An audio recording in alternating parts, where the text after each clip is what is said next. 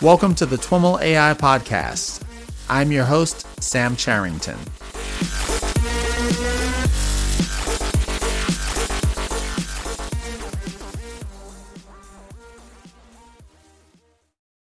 All right, everyone. I am on the line with Sebastian Reuter. Sebastian is a PhD student studying natural language processing at the National University of Ireland, as well as a research scientist at Alien. Sebastian, welcome to This Week in Machine Learning and AI.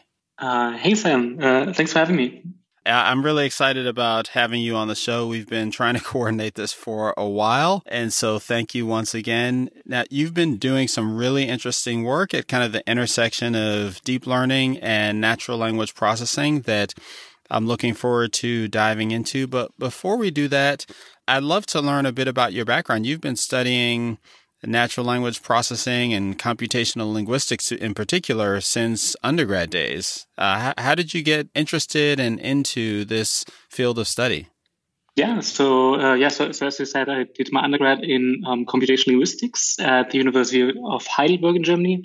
And computational linguistics really is still quite a small field, or at least when I was studying that, there wasn't that much interest in it. And so how I initially got into that was that I was during high school really interested in both mathematics and languages as well. So I really liked kind of learning different languages, but at the same time, kind of the analytical side of math really appealed to me. And so I really was looking for something that, for some fields where I could manage to combine both those maybe quite different areas. And then in doing research, I really found that computational linguistics was really the field which is really at the intersection of computer science and linguistics. And so for me, I tried that out and really seemed to be the perfect fit for me personally. And a lot of the my classmates at that time, what I really liked about computational linguistics was that it seemed to, because you kind of need such a peculiar set of interests.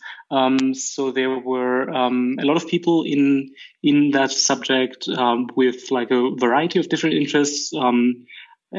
People who were interested in kind of other things, social sciences, psycholinguistics as well. So we really had kind of a very wide variety, broad set of backgrounds. And I think that made studying and working in the field particularly interesting for me as well.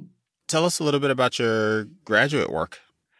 And so I did kind of the undergrad in that there, and then afterwards I was really looking for. I really wanted to stay in the field as well, but I was looking to get some industry experience first. But then in kind of researching for a job, I came across a program, kind of an industrial PhD program, where you could combine research and kind of industry work as well, and that really appealed to me. And I decided to go in that direction consequently. And then doing my graduate work, I was really looking for something.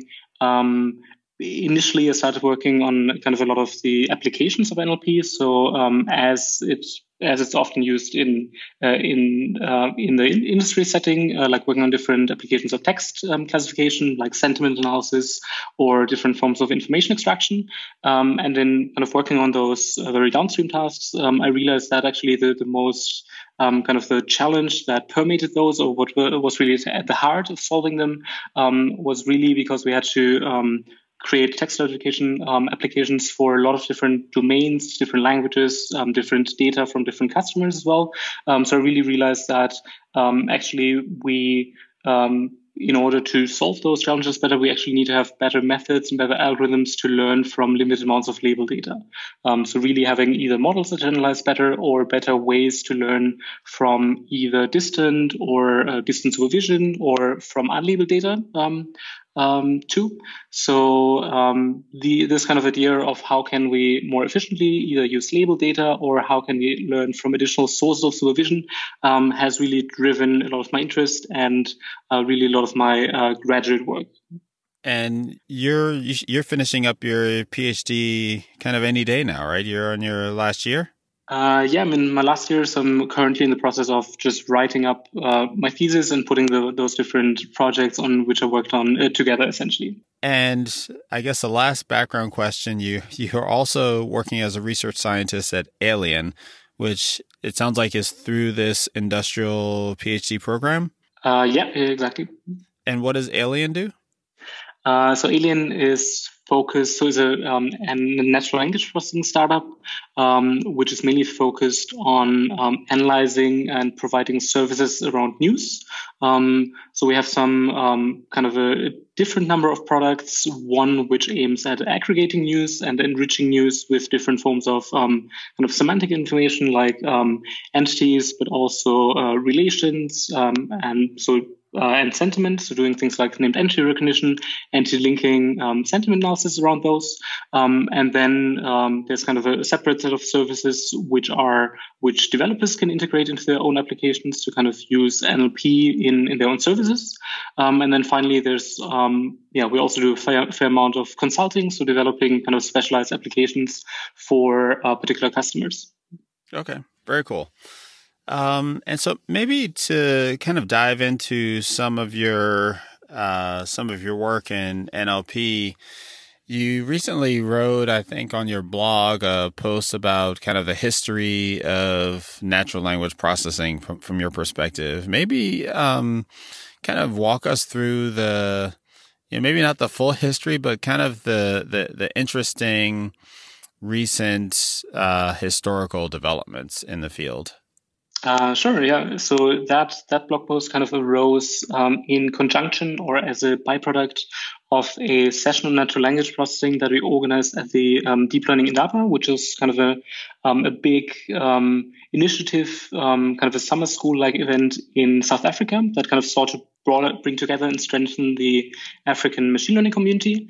And for a session on natural language processing, we essentially wanted to give kind of both beginners as well as maybe people who've already worked with NLP an overview of maybe some of the most important milestones that are still relevant today, or that they can still like knowing them would still kind of help them tackle ongoing challenges.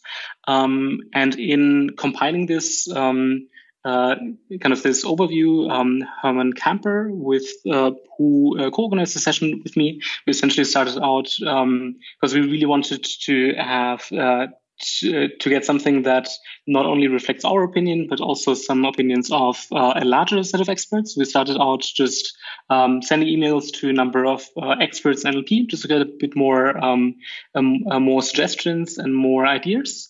And then essentially we compiled kind of the 8 milestones that were mentioned and then we found relevant into a list here.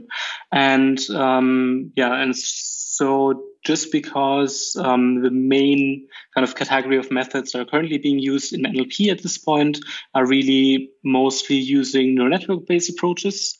So because of that, we mainly focused on kind of approaches or milestones that have relevance to that.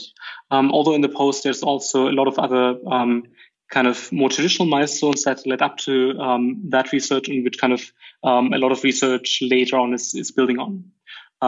So to cut things short, essentially the milestones we arrived at were kind of the first neural language models that were proposed in 2001, kind of as something that has been in many different ways kind of built upon and or co-opted by subsequent approaches, because a lot of different tasks like sequence to sequence learning or even learning word embeddings can be expressed as some sort of variation of just doing language modeling.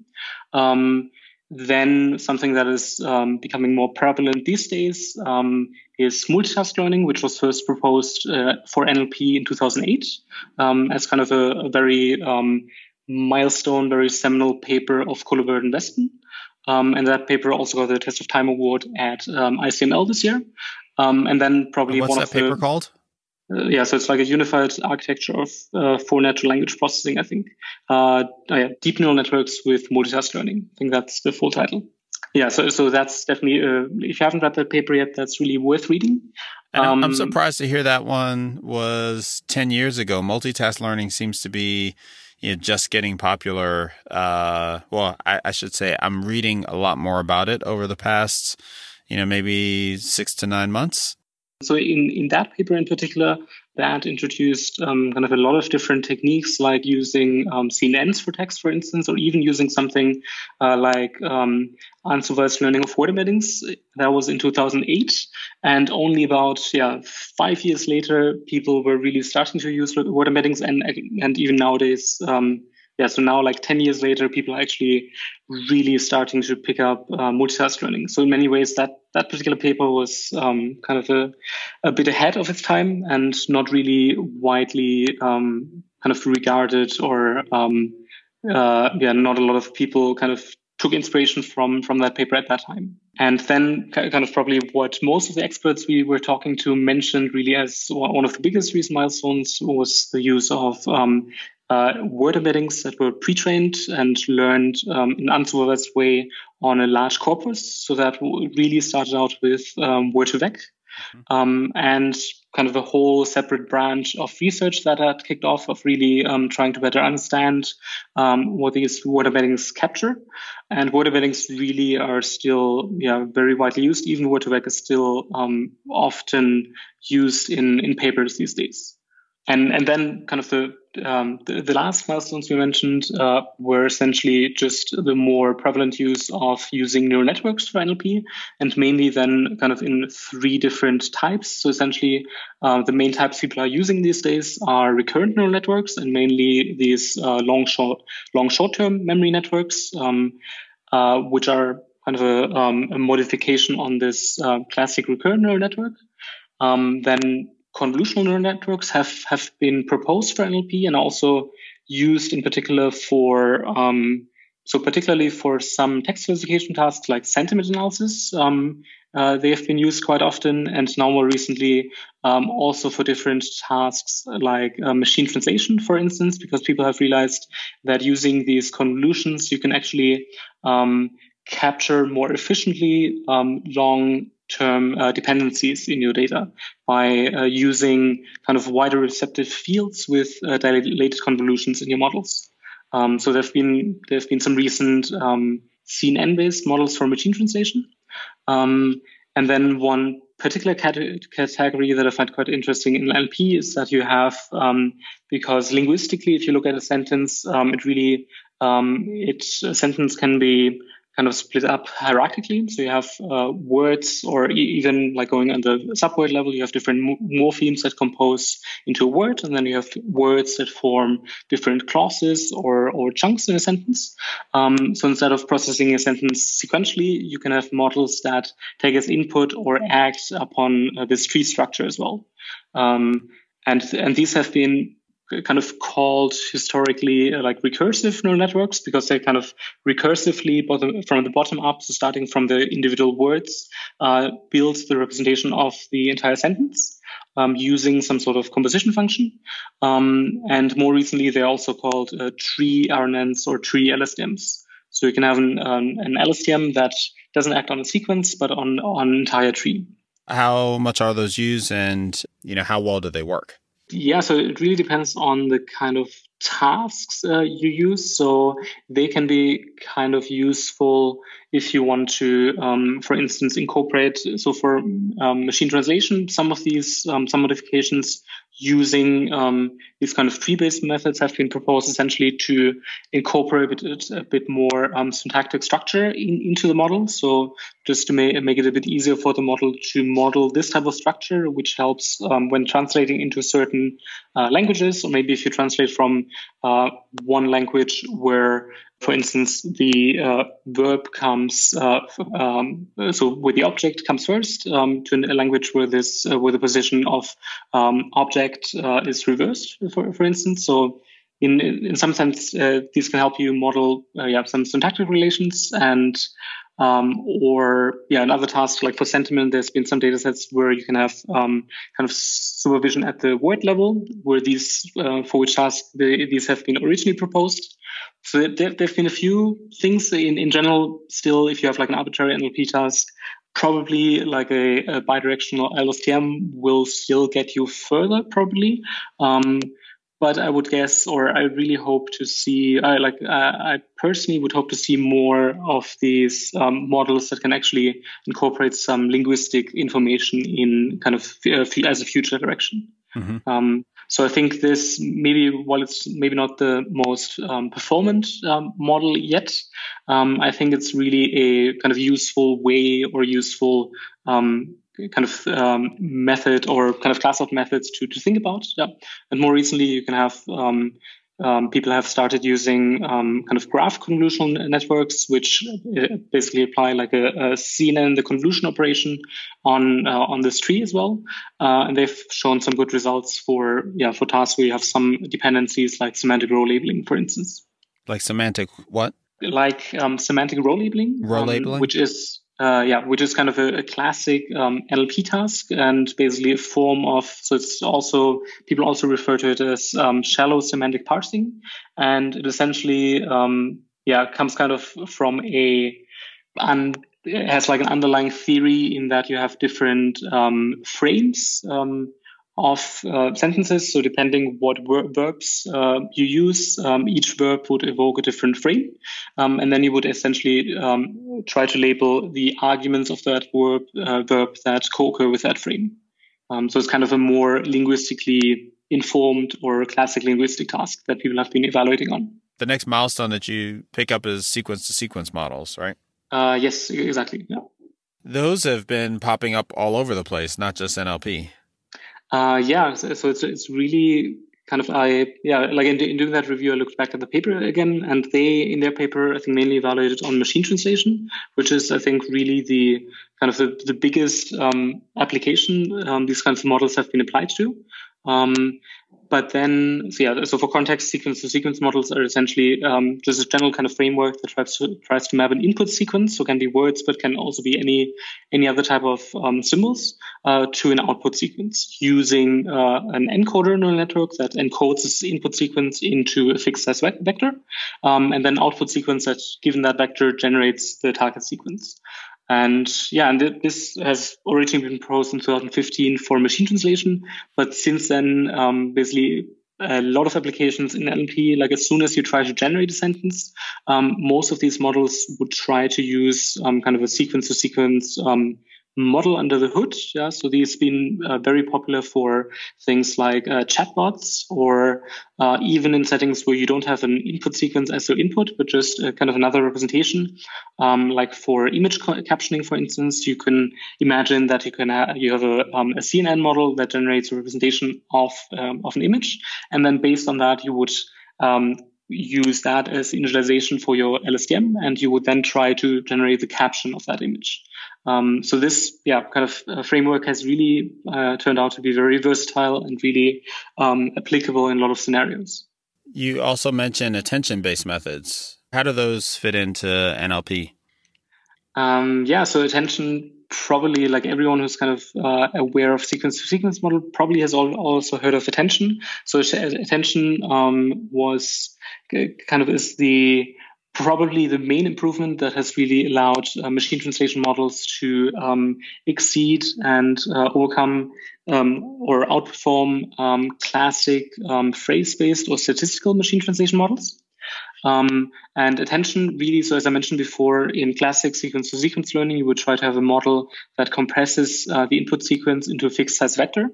But that, if you can imagine for machine translation, if you have a very long sentence or even entire paragraph that you might want to translate to, it can be very challenging, or it can place a lot of computational burden on the model to try to compress the entire meaning of this paragraph into a fixed size vector.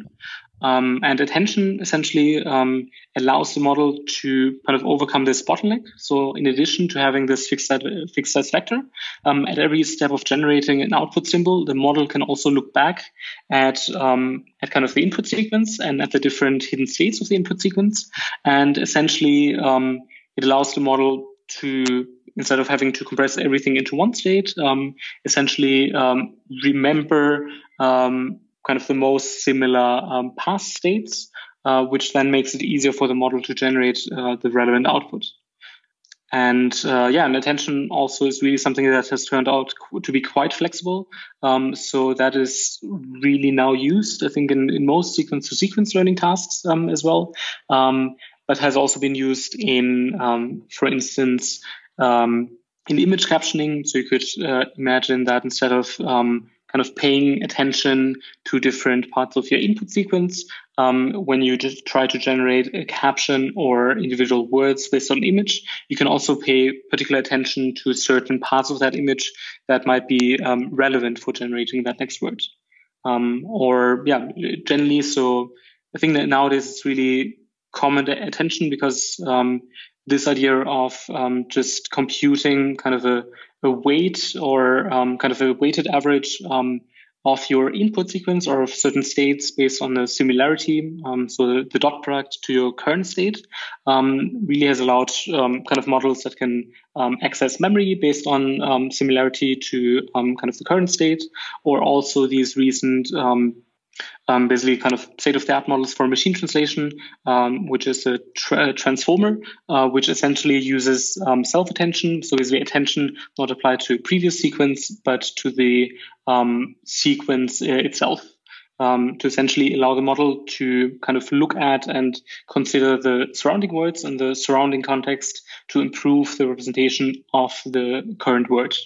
And by using multiple layers, this can be done multiple times so that you can have a kind of a more contextually sensitive and a hopefully more expressive or better representation of each word in your sentence. Is this related at all to the representations of networks like WaveNet, where you've got like these hierarchical layers that are folding upwards? And does that concept relate to WaveNet, for example? Yeah, so basically in kind of these convolutional sequence models, you can model like kind of longer dependencies between different words by essentially stacking these convolutional layers on top of each other. Yeah? So as you go higher, each word will be able to kind of access or consider kind of words that have been come earlier in the sentence. Yeah.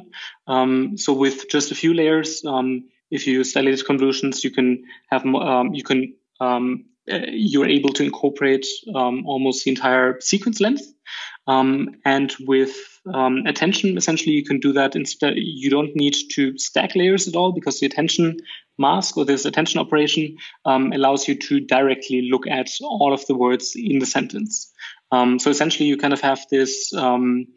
You have like a global context essentially at every layer, whereas in this convolutional one, at every layer you have a local context, but which can very quickly scale to a global context. So an attention layer intuitively kind of makes it easier to model this global context, but on the other hand, you miss out on some of this local information again, because your mask or your attention operation is kind of irrespective of the position of the words. So because of that, people typically use kind of an embedding of the position or some function that indicates where the word in the sentence is situated to be able to kind of model this local context again. When you describe attention, you're talking about this attention mask, which essentially kind of weights where you're looking at in the input vectors. Is that the right way to think about it? Exactly. So you generally have some attention weights that you compute, and then you do softmax over that. So in the end, you get you essentially get kind of a probability distribution that tells you how relevant each of the words is, or how similar they are to your current input, and then in attention, the way these attention weights are computed, that can differ a bit, and that usually includes a number of learned parameters, so that model can kind of learn to pay attention or with regard to different aspects potentially. And so the next milestone on your list are memory-based networks, and that's not a term that I've heard used. What is that referring to? So we use that to refer to basically kind of a variety of different methods that essentially have some sort of memory mechanism. Yeah. So essentially, these methods are kind of very similar to attention in a way. in that you can kind of see attention as essentially using the past hidden states of your model essentially as a memory or like a lookup table. So by using attention, your model essentially has like a memory that is the size of the input sequence. And these other methods are similar in a way, but some of them have kind of in addition a kind of a not only that you're able to read from this memory, but you can also write back at the memory. So probably, I think DeepMind, they have, or researchers from DeepMind probably have produced most of these models that fall under this category, with some coming from FAIR as well. And probably one of the most common ones is kind of this neural Turing machine, which essentially tries to mimic kind of the classic Turing machine, which has like this tape where you can read and write to, and which essentially tries to use this concept and implement that in a neural network by having a memory where you can basically read and write to as well, with a mechanism that is very similar to kind of attention, that you can basically access content based on similarity, but you can also have some location-based addressing, in that you kind of know, okay, you've stored this information in a certain part of your memory, so you can access that based on location as well. And these types of models really, or kind of, I've found it kind of useful to include this particular category of models, because I think so firstly, because this concept of memory is kind of closely tied to attention, but also because I think going forward, having some sort of memory or some sort of kind of additional capacity of the model to access additional information in some form or another. So, for instance, having access in some way to a knowledge base that you can kind of query from or write to as well, or having some kind of more expressive way of storing, remembering, like storing facts that you've read about, and then recalling them. I think going forward and really, I think we can probably talk about that later in more depth as well, but really to kind of have models that can kind of reason and have better reasoning abilities, we need some sort of memory or some mechanism that comes at least close to that. It does seem a bit like the previous milestones that you've mentioned. The impacts of those are fairly clear. With these memory-based networks, it's a bit more speculative. Do you feel that way? I definitely agree with that. So most of these methods have either been evaluated on either kind of synthetic tasks like counting, sorting, things like that, or on so kind of the baby data set from Facebook AI research, which is essentially a synthetically generated data set for reading comprehension. So essentially, they generate kind of stories which consist of different sentences, which involve multiple actors and kind of an object, such as people moving a ball or bringing the ball to different rooms. And in the end, the question would be, okay, where's the ball? And so most of these methods have been incorporated on this data set, which is quite synthetic in the way it was created. So, and in practice, people haven't really seen them scale too well to kind of more realistic data sets. So I think it's really safe to say that so far, kind of the impact was probably limited. But I think kind of this mechanism, I think, is promising for the future. And so that brings us to 2018, the last milestone on your list, which is pre-trained language models, and more generally, the idea of being able to apply transfer learning, which we've seen a ton of success with in the image domain, to NLP. And you've done quite a bit in that space. Tell us about what you've seen in that space that kind of inspired you to start working in that area. So for me personally, so maybe I came on that from two directions. So first, in my personal research, as I've worked on different tasks and kind of developing different like domain annotation, multitask learning methods for different tasks, that were like usually task specific and try to incorporate some features of the target task. Kind of the logical or kind of the natural progression in that was really trying to work on kind of this more general inductive transfer learning setting, essentially, where you try to use some sort of pre-trained knowledge and generalize or use that to do better on an arbitrary target task, essentially. So in that context, you really want to have some pre-training task or some existing information that is as general as possible, so that it will be likely useful for kind of any number of target tasks, essentially. And then in the second direction, I've also been really following a lot of the progress made in computer vision, and I've just really been fascinated, or I found it really cool to see that how transfer learning was really kind of commonplace there and really used a lot in practice and by practitioners in computer vision. That was really very easy to build models or to just collect a few hundred images for different classes that you care about, use a pre-trained model, fine-tune those on those images, and you could really already get reasonable performance. And I found that really kind of a factor that I think made it easy for a lot of people to just experiment or develop their own computer vision models. And I really wanted to have something, or I really thought it would be very useful to have something similar for natural language as well, where you can similarly collect a few hundred labeled examples and train your own models for your own tasks that you care about. And kind of in thinking about that, essentially, I started kind of talking with Jeremy Howard from FastAI as well, who's been thinking along similar directions. And concurrently, there's been some related work coming out from the Allen Institute for Artificial Intelligence as well.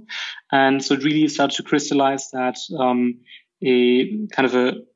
like the ideal or useful pre-training task for that would really be language modeling, because that's already been used as a kind of as a successful variant with Word2Vec, because all Word2Vec does is essentially kind of a variation of language modeling. But instead of using that just to initialize the first layer of our models with word embeddings, why don't we just pre-train a language model and use that to initialize the remaining parameters of our models?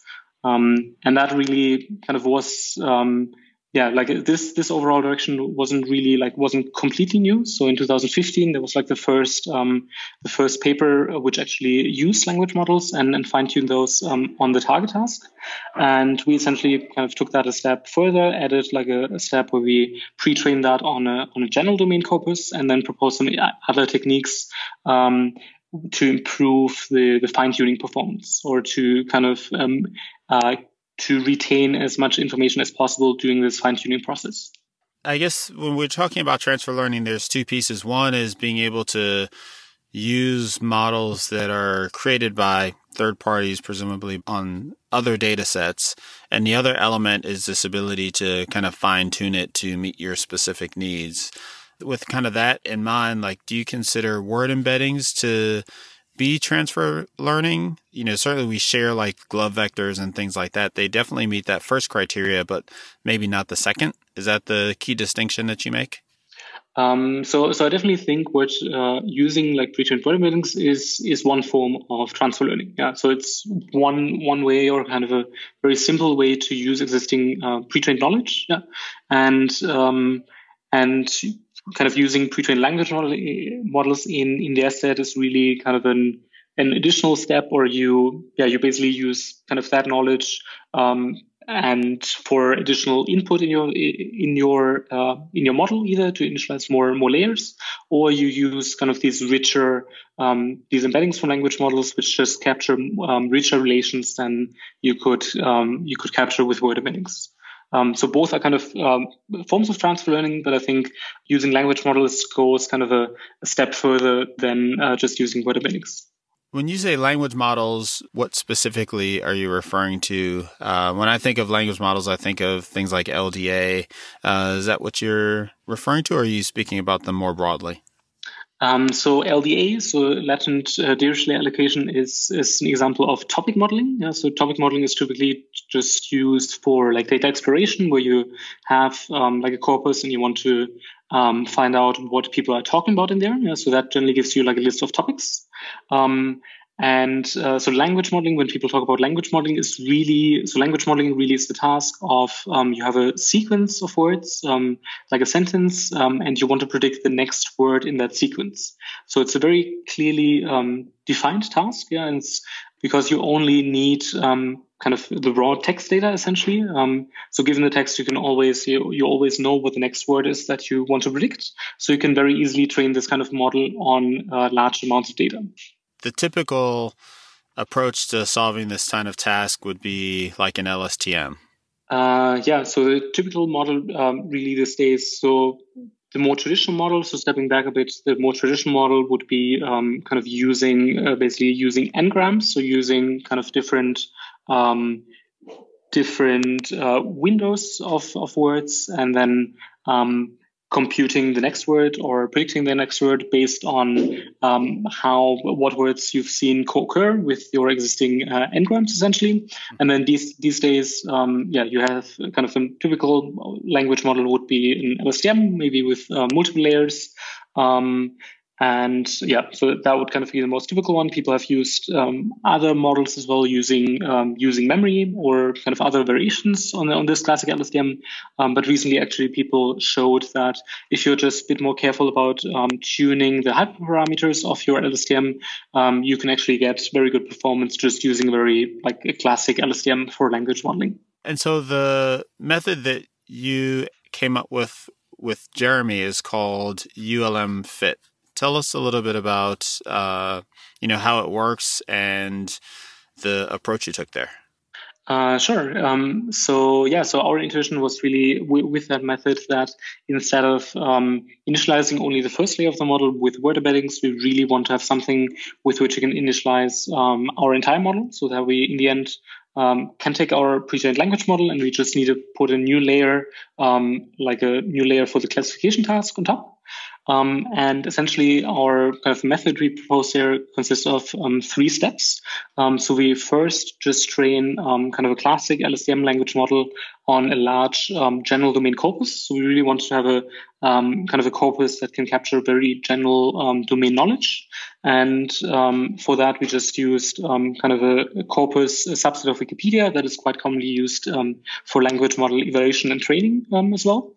And then in the second step, you want to get this language model to kind of learn about some of the characteristics of the data or of the corpus you actually care about. So in that second step, we then fine-tune this language model. So still the same language model, only we just continue training it on data of our new classification task. So for instance, if we want to do a movie review classification based on positive or negative reviews, we would just fine-tune that and continue training it on movie reviews of that domain. And for that step, essentially, we realized that we don't really want to train the model, like use too high of learning rate, or you want to kind of be careful in how you train the model so that you don't actually accidentally overwrite the information that your general language model has already captured before. So we essentially proposed kind of 2 different techniques, a certain learning rate schedule and using different learning rates for different layers, essentially for the model to allow to retain as much of the general information from the general language model as possible, and kind of only adapt the higher layers of the model for the new domain.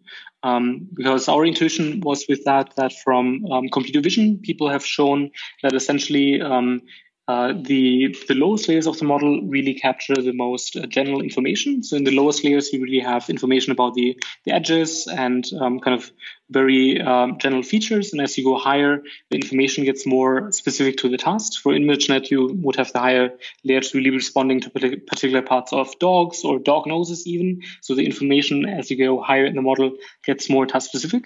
And in NLP, people actually now recently have started to show that there's like a similar hierarchy of information in a neural model that was trained on text.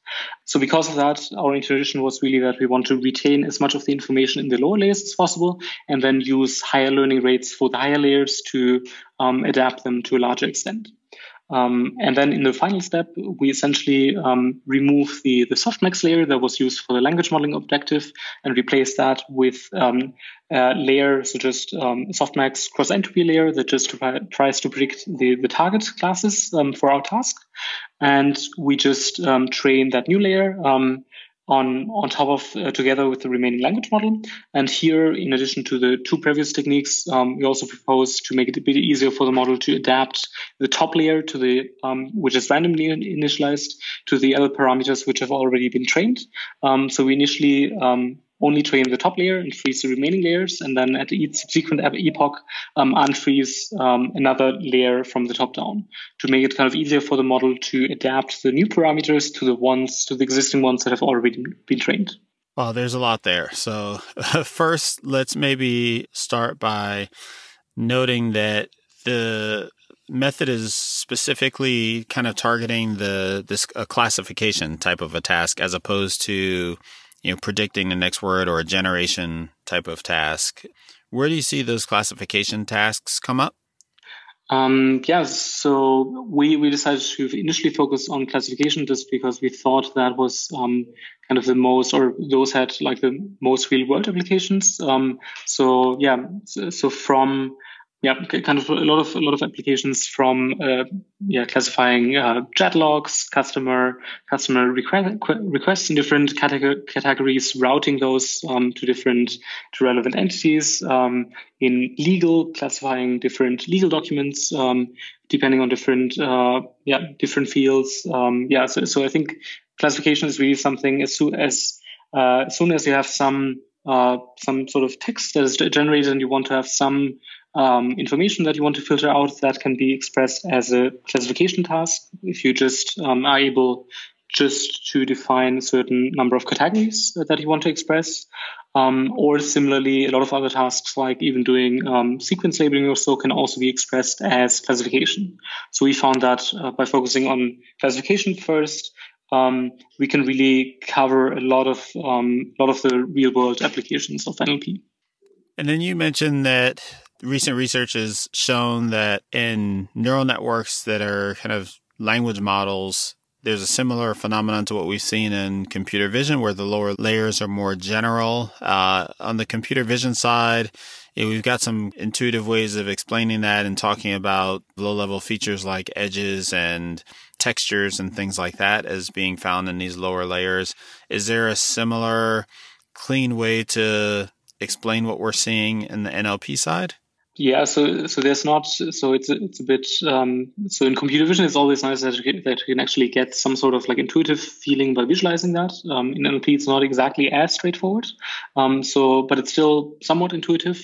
So far, I think there's been kind of two ways in which people have shown that there's like some hierarchy. First, when you do multitask learning with different NLP tasks. So multitask learning is when you have one model that performs multiple tasks at the same time. And then if you have your model, if you train a model with some kind of higher level or more semantic task like named entity recognition, and if you train that together with another task that is more syntactic, so kind of a more lower level linguistically, like a part of speech tagging, then people have shown that actually information that is relevant for the part of speech tagging task, so information that kind of maximize the performance on that task, was actually captured at lower layers of the model, whereas for named entity recognition, the information would be contained in a higher level layer. And then more recently, in this some papers from AI2, where they had so in their Elmo paper and then in a follow-up paper as well, they showed that in having these embeddings that were pre-trained or trained in a language model, if you use lower level layers of your model, then those actually give you the best performance for lower level tasks, like part of speech tagging. Whereas for higher level tasks, the best information is contained in higher layers of the model. So far, yeah. So really, the best way is to look at kind of a downstream task that encodes some sort of some level of hierarchy, and then basically generalize from that. So yeah. So far we haven't really. There has not been a kind of more intuitive or like a more easily accessible way by just defining a task that kind of encodes some assumption or something that you want to measure, and then measure the performance of different layers of the model on that task. And then you mentioned that the ULM Fit method includes some specific guidance around like setting your learning rates and learning rate scheduling and things like this. On the computer vision side, these types of things are often done very iteratively via experimentation to determine, what the right learning rates are and how to schedule your learning rates or apply learning rates to different layers. Is what you're saying here that you can be more prescriptive about it because of some characteristic of the problem, or just that you should take that kind of an approach when training these models? So we tried to come up with the way we arrived at these methods were also basically based on experimentation and trial and error on kind of our validation data as well. But we essentially, or kind of the parameters we arrived at, we found them to perform well on different or kind of a variety of text classification problems. So it's really kind of more of a guidance of, okay, these are like good kind of rules of thumb or like a good range of parameters that give good results in general. But then obviously for particular domains or particular tasks, it might still be useful to do some fine tuning of these parameters, or to slightly change them and see particularly playing around with like the learning rate and kind of the number of epochs you train a model can still give you a boost in performance. And so what kind of results have you seen with this approach? So with our approach that we proposed, we essentially were able to outperform the state of the art on kind of a number of widely studied text classification datasets, and that was particularly kind of exciting and encouraging for us because on a lot of these datasets, some of the architectures had either a lot of feature or architecture engineering, whereas we really used a very simple LSTM with just different numbers of dropouts and only this kind of pre-training step, essentially. So it was really encouraging that, this very simple model was really able to outperform the state of the art on a variety of benchmarks. And then I think to me personally, very exciting was just to see that this type of approach even trained on a limited number of examples. So we basically did some ablation studies where we trained it on smaller training set sizes, going from 100 to in different steps to 1,000, 10,000 number of examples.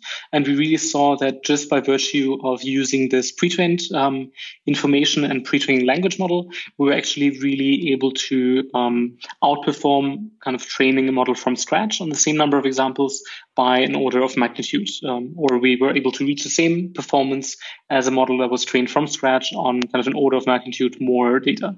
And I think this particular finding, and that's something that not only we, but kind of other researchers working in kind of a similar direction of using language modeling have found. And for me personally, I think that's very encouraging because I think this will really help to unlock a lot of the kind of potential for NLP and just make it easier for people to use it on their own data sets, and just should make it easier for people to just collect a small number of examples and then train and apply these kind of models to their data. Are there any qualitative comparisons you can make between transfer learning in computer vision and transfer learning in NLP based on this approach? So I think maybe one comparison is that what we initially tried and what is kind of commonly done in computer vision is that you kind of freeze your entire network and you only train like the topmost layer from scratch, or you only unfreeze like a couple of the top layers of the model. But really for us at least at the moment, because the models people are using right now are still quite a bit more shallow than kind of typical models like ResNet or DenseNet that you would use for transferring computer vision. So we really still found it useful to kind of train the entire model or to fine-tune the entire model. At the same time, we've seen, or in the community, kind of one of the most promising approaches is this Elmo approach from AI2. And they actually use or take kind of an orthogonal approach where they don't fine-tune the model, but use the embeddings from the language model kind of as fixed features in a kind of in a separate model that is still trained from scratch. So you kind of have your existing architecture, and you just add the embedding that you get from your language model for each word as an additional feature as input. And they were able to achieve kind of very good and state-of-the-art performance on a large variety of tasks as well. And kind of recently comparing, so in some ongoing work comparing against their approach, we actually find that they're very kind of those. So our fine-tuning approach versus just using the fixed features like an Elmo is quite achieves about like a similar performance. Whereas in computer vision, really the kind of the prevalent or the current paradigm really seems that people are just fine-tuning these models instead of using them as fixed features. So I think it's still, so I think we'll still, so that's an ongoing research direction essentially to see what is kind of the best way going forward really to do this sort of fine-tuning in NLP. Do we want to use fine-tuning, or do we want to use fixed features, or maybe a combination of the two? And what are like the pros and cons of that? And in your work, did you train from scratch your pre-trained language model that you then use later on to apply to different tasks, or did you was that already available for you? So we trained on language model from scratch. So we trained, we tried or experimented with different ways to train the initial language model as well. Just because we wanted to observe the effect of the data on the language model. But yeah, there's like different types of tasks. Like so, we trained on the subset of Wikipedia, but Elmo, for instance, was trained on kind of a larger news corpus, and they used, I think, like a pre-trained language model that was available online. And more recently, there's been some work from OpenAI, where they also trained a language model that was based on this transformer architecture from machine translation on an even larger corpus. So, and it's still not entirely clear how those what the actual impact or how much of a benefit it gives you when training on like a larger corpus. I think one hypothesis might be that training a more expressive model on more data, as we've kind of seen over the history of deep learning, that might work better in the long term. But we still need to kind of figure out what actually the best ways to do that. And out of curiosity, what kind of order of magnitude were you experiencing in terms of training time for these models? So in terms of training training the first language model on the large corpus, or fine-tuning the language model, or well, both. So it kind of depends on your on the approach. So when we trained our language model, because the initial this pre-training step, because you have a lot of tokens, a large corpus that you train on, that's usually the most expensive step. So for us, in our early experiments, we trained that about for 24 hours on one GPU, essentially. And then usually the fine-tuning and the final training step would be a lot faster. So maybe it would be 1 hour, depending on the training set size. In their OpenAI paper, because they trained an even larger model on even more data, they trained for about a month.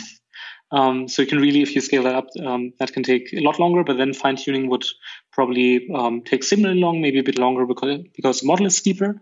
And recently, kind of in the FastAI library, with some ongoing experience from computer vision, they've kind of integrated some methods where you can train which are kind of there's one technique called superconvergence that has shown some good results for computer vision, where you essentially have a particular learning rate schedule and you train your model with a very high learning rate. And in doing that, and if you're kind of careful about how you use the schedule, you can get to very high performance very fast. So using a technique like that might also for language modeling might also allow you to train your language models significantly faster. With word embeddings, we've kind of, those have matured and we've gotten to the point that there are, multiple options for word embedding vectors that you can more or less use interchangeably. Is that the case for these pre-trained language models? Like, can you use either the OpenAI language models or what you've published kind of interchangeably in building out models and just experiment to see what works best for you? Or are the language models more, intertwined to how they are intended to be used? So in a sense, you can still, you can basically kind of use them interchangeably at this point. Although, so we've recently seen, or there's been like a recent paper which showed, okay, there's maybe some differences in the representation that these models learn, so that on some tasks, actually having using like an LSTM in contrast to a transformer as a language model might actually give you better performance. But then you have the transformer, which might be maybe more efficient than the LSTM because it doesn't require this temporal dependency. But this is, again, like still very preliminary work. So I don't think at this point we really have a great understanding yet for which type of tasks these particular models work really well. But I think what you want, so as long as you have a model, like a language model that is very expressive, that achieves kind of a good performance on your data, then I think generally you would probably expect to get similar performance. And then probably going forward, there might be some particular guidance on maybe if you have a sort of like reasoning task or something which requires maybe more long-term dependencies, maybe you would rather want to use a transformer, but that's still a bit early stage to give kind of these more concrete rules of them. Have we covered all there is to cover on ULM Fit? And/or what's next in kind of that research direction? So I think in that research direction, I think there's like a lot of interesting directions. So first, I don't think we've yet kind of come to the ceiling of what we can achieve using language models in NLP. I personally think that because of the results we've seen so far are really encouraging and really significant improvements of what we've seen before, people are going to start using more and more, instead of using pre-trained word embeddings, using pre-trained language models in their own applications. So I think these will really become a mainstay in NLP going forward, at least for the foreseeable future.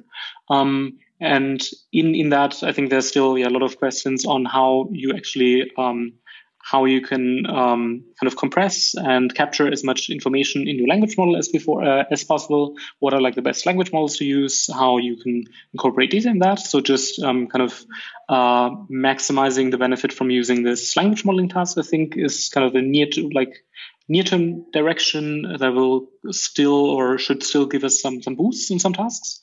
And then probably in the more long term, and then kind of maybe tied to the former, just understanding what actually this, or how far we can actually go using these language models, because language modeling might, while it gives us a boost on some tasks, it's still a similar objective to what we've been doing with Word2Vec, and just kind of this idea of language modeling of just predicting the next word based on its previous words.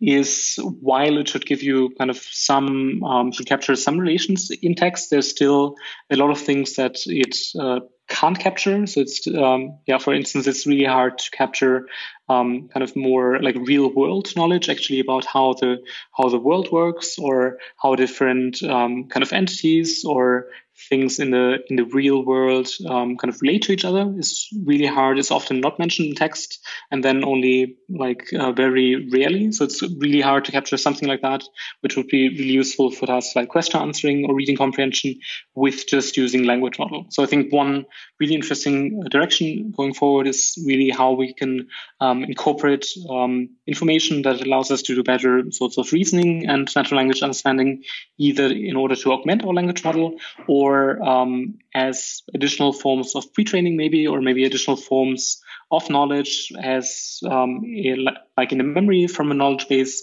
or through some other module that we can then use or leverage in our downstream tasks. Well, Sebastian, thanks so much for taking the time to chat about this. It's really interesting work you're doing, and I'm looking forward to kind of keeping up with how it evolves. Cool. Great. Yeah. Thanks for having me. Thank you. All right, everyone, that's our show for today. For more information on Sebastian or any of the topics covered in this episode, visit twimlai.com/talk/195. If you're a fan of the show and you haven't already done so, or you're a new listener and you like what you hear, please head over to your Apple or Google Podcast app and leave us a 5-star rating and review. Your reviews help inspire us to create more and better content, and they help new listeners find the show. Thanks again to our friends at IBM for their sponsorship of this episode. Be sure to check out IBM Developer at ibm.biz/MLAI podcast. As always, thanks so much for listening, and catch you next time.